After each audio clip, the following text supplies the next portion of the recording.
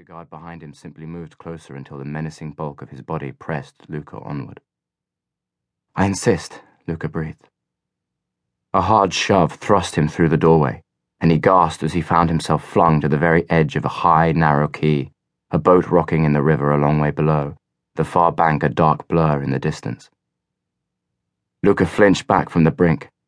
He had a sudden, dizzying sense that they would be as willing to throw him over onto the rocks below as to take him down the steep stairs to the boat.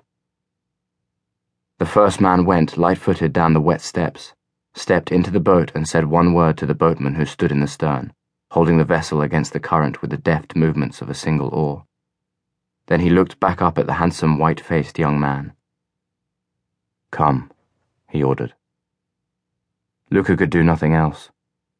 He followed the man down the greasy steps, clambered into the boat, and seated himself in the prow.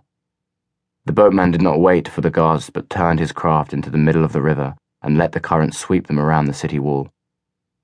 Luca glanced down into the dark water. If he were to fling himself over the side of the boat, he would be swept downstream.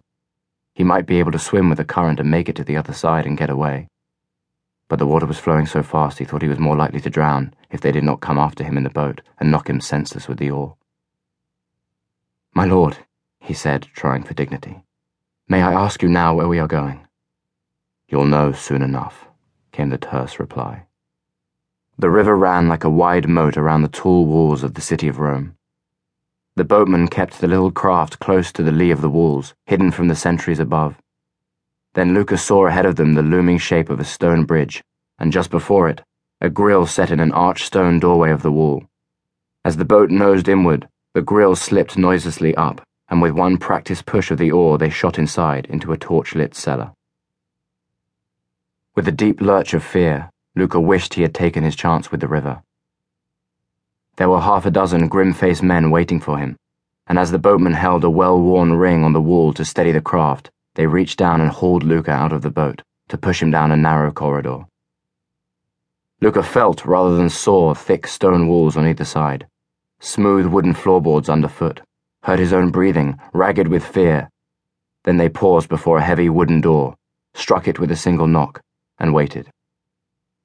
A voice from inside the room said, "Come," and the guard swung the door open and thrust Luca inside. Luca stood, heart pounding, blinking at the sudden brightness of dozens of wax candles, and heard the door close silently behind him. A solitary man was sitting at a table, papers before him. He wore a robe of rich velvet in so dark a blue that it appeared almost black, the hood completely concealing his face from Luca, who stood before the table and swallowed down his fear. Whatever happened, he decided he was not going to beg for his life. Somehow he would find the courage to face whatever was coming. He would not shame himself, nor his tough, stoic father, by whimpering like a girl. "You will be wondering why you are here, where you are, and who I am," the man said. "I will tell you these things, but first you must answer me everything that I ask. Do you understand?" Luca nodded. "You must not lie to me. Your life hangs in the balance here, and you cannot guess what answers I would prefer. Be sure to tell the truth. You would be a fool to die for a lie." Luca tried to nod, but found he was shaking. "You are Luca Vero, a novice priest at the monastery of St. Xavier, having joined the monastery when you were a boy of 11. You have been an orphan for the last 3 years, since your parents died when you were 14. "My parents disappeared," Luca said. He cleared his tight throat. "They may not be dead. They were captured by an Ottoman raid, but nobody saw them killed. Nobody knows where they are now, but they may very well be alive."